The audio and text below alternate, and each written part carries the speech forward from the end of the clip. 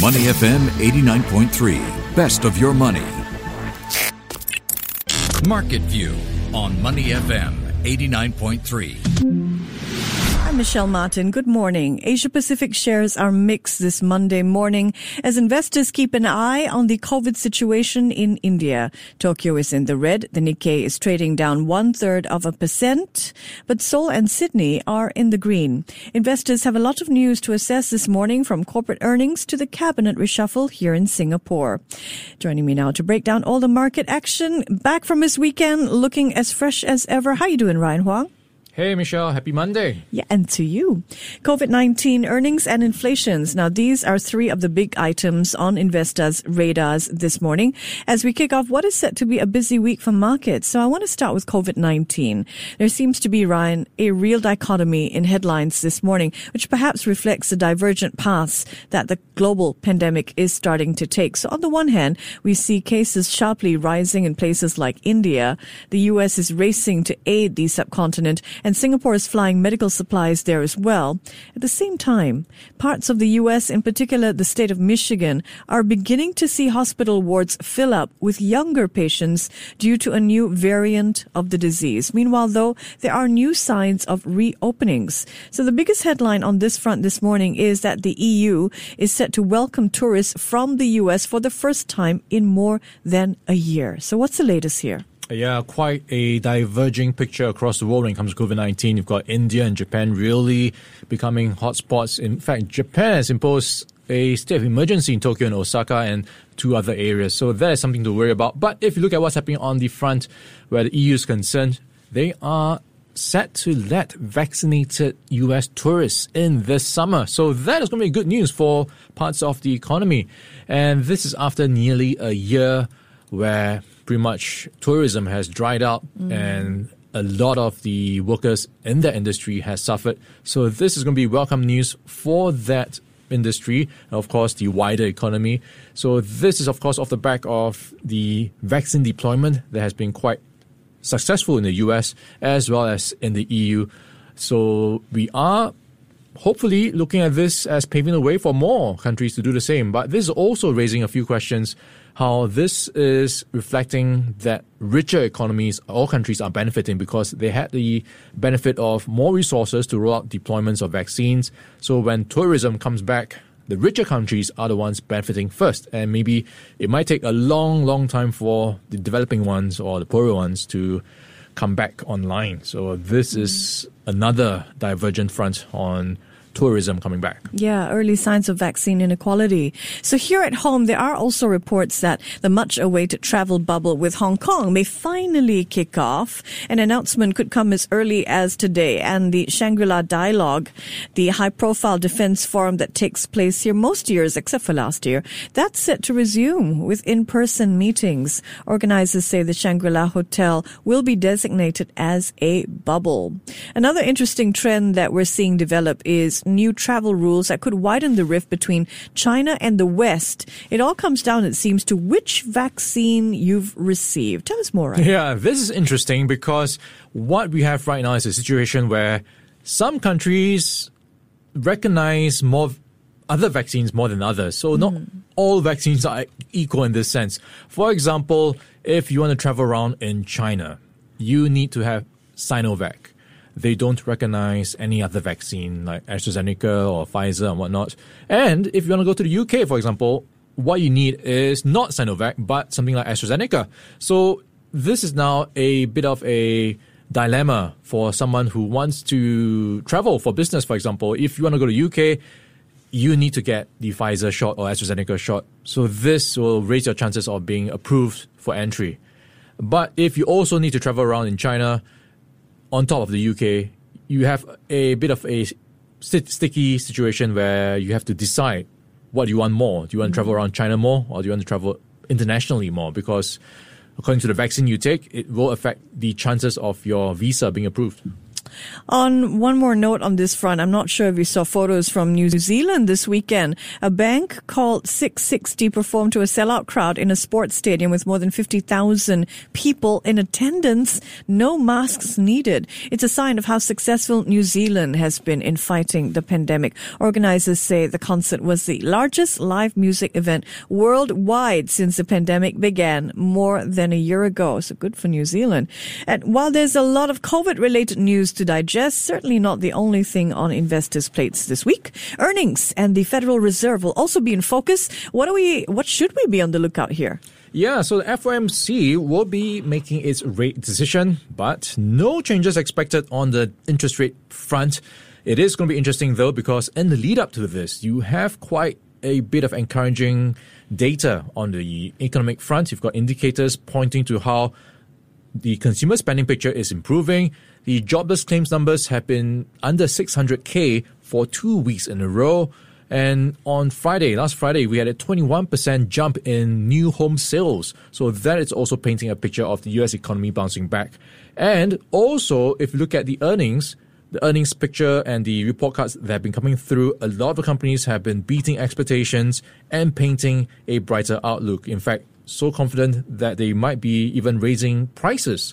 So all of that feeds into inflation expectations. So the question here is, will the Fed recognize it enough for them to move the needle when it comes to expectations on their front? Will they hint or at least signal that they might start thinking about raising interest rates? So that is one potential turning point on Thursday coming through, where we might get a signal of the Fed finally recognizing that inflation is going to be stickier than expected. And you have to bear in mind that they have raised their growth forecasts recently, just 3 months apart from the previous forecast. So you are looking at a situation that is quite dynamic and improving quite fast. Mm-hmm. So maybe they might improve their outlook again. So that is what we are looking out for on the FOMC front. Of course, the earnings season really heats up this week with the FANG stocks in focus. You've got Facebook, Amazon, Apple, and Alphabet in focus. Netflix was last week. So growth names will be in focus this week. And this is also interesting because it will come amid the expected announcement from Joe Biden around capital gains taxes, that hike to 43.4%, as well as potentially more tax policies that might move the needle on expectations or the outlook for these growth stocks. Yeah, and Tesla earnings out tonight, and that'll be interesting as well to see whether their bet on Bitcoin has really paid off for them on their balance sheets, or whether all this volatility has affected the company's earnings. Now, here at home, a slew of REITs reported earnings on Friday. Suntec, Fraser Centrepoint, Trust, and Parkway Life, they're all posting jumps in distributions per unit.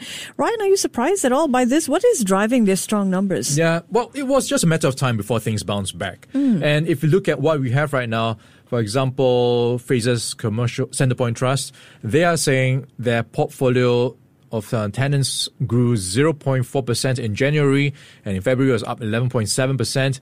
So you are looking at activity picking up, and of course, off the back of COVID-19 restrictions being lifted gradually, and people from lockdowns or tighter restrictions from working in the office starting to go back out. So that is also more traffic for the malls. So that's good news.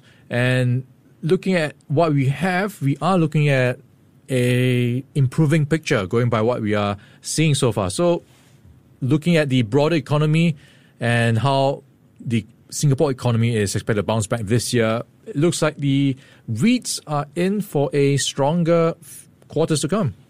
Not every REIT is doing so well, though. Ascendas is reporting a drop in occupancy levels, down to about 90% overall, and a few points lower than that for its properties here in Singapore. Now, in other corporate news, Sheng Siong is due to hold its annual general meeting today via webcast. Ahead of the AGM, though, company officials shared an insight about their dividend policy. So what do investors need to know, Ryan?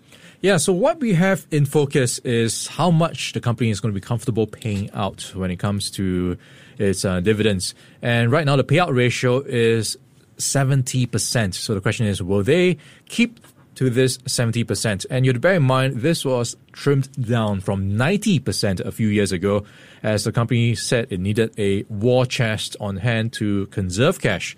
So what we have right now is a backdrop where you have the pandemic situation improving. So the outlook for Sheng Siong is not going to be as super for its earnings when it comes to what's going to come in the next few quarters, because it really had a strong year in the past 12 months. So it's not going to repeat that picture. So in that sense, it might want to be more conservative after such a strong year, because this year, with more people going out and enjoying themselves, you won't get the supermarket frenzy or supermarket boost that you saw its stock price getting in the past year. So it might be inclined to just stick to its dividend or payout ratio at 70%. So that is going to be the question at the AGM. Let's zoom out now from earnings and take a look at the major big picture item that local investors are going to be taking into account this morning. And that is the cabinet reshuffle. For those who missed the announcement on Friday, Lawrence Wong is set to take over the finance ministry. Ryan, what have you heard so far in terms of market reaction? Are analysts expecting Wong to institute any changes in finance policy? Yeah, going by what we've been getting in terms of comments coming through from various industry watchers, pretty much he is not expected to rock the boat. And I think you have to bear in mind a couple of things. Lawrence Wong was Second Minister of Finance, so he's been pretty much in the ministry for quite some time. And if you look at how the ministry works, it's not just the minister running the show. You've got a lot of civil servants behind the scenes, a lot of policymakers as well. So to a certain extent, you are looking at the same machine, but maybe a different minister in charge of it. So this is going to be important as you look at how Singapore is trying to navigate its way out of the COVID-19 situation. We've had 5 budgets last year. So people are asking, will he change the tone of how Singapore tackles COVID-19? And by most accounts, it is quite an integrated approach. It's the finance ministry working with transport, working with health, and this is unlikely to change because it is a wider strategy that Singapore is taking. Heavyweight portfolio, that. Before we check in on stocks, I have a game for you, Ryan. I'm going to name 2 items and you tell me which one you think is performing better than the other. Are you ready? Let's go. Online sales versus brick and mortar here in Singapore. I am inclined to say online sales may be fading because we had a strong period for them last year when we had COVID-19 and people were just stuck at home. But now it is back to one step closer to normal. And maybe that boost is starting to fade. On the dot there. It's brick and mortar that's doing better than online sales. Online sales in Singapore peaked at about 25% last May. They've tapered off to just 10% of all retail sales in February. Next up, Ryan, the UK versus the US in terms of economic growth. Yeah, it looks like the UK has really shaken off most of the gloomy news. We had Brexit last year. We had so many troubles with what's happening in the UK economy. But now, going by the latest report we are getting from Goldman Sachs, they are painting a picture where the US, or rather the UK economy, is going to bounce back more strongly than the US. So the latest number they have is for GDP in the UK to grow 7.8%. And that will beat Goldman Sachs' forecast for the US at 6.8%. Absolutely on spot. So the UK expected to do better than the US, at least from Goldman Sachs' perspective in terms of economic growth. The Straits Times Index lost ground last week, falling 0.25%, but the STI still managed to rally on Friday, finishing the week on a positive note. It closed up 0.2% at 31.94. So Ryan, how's the blue chip index doing this Monday morning as we kick off the last week of April?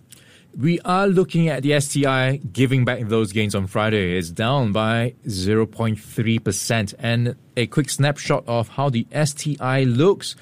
Just slightly more red in the picture. So around 20 names in the red versus 10 in the green.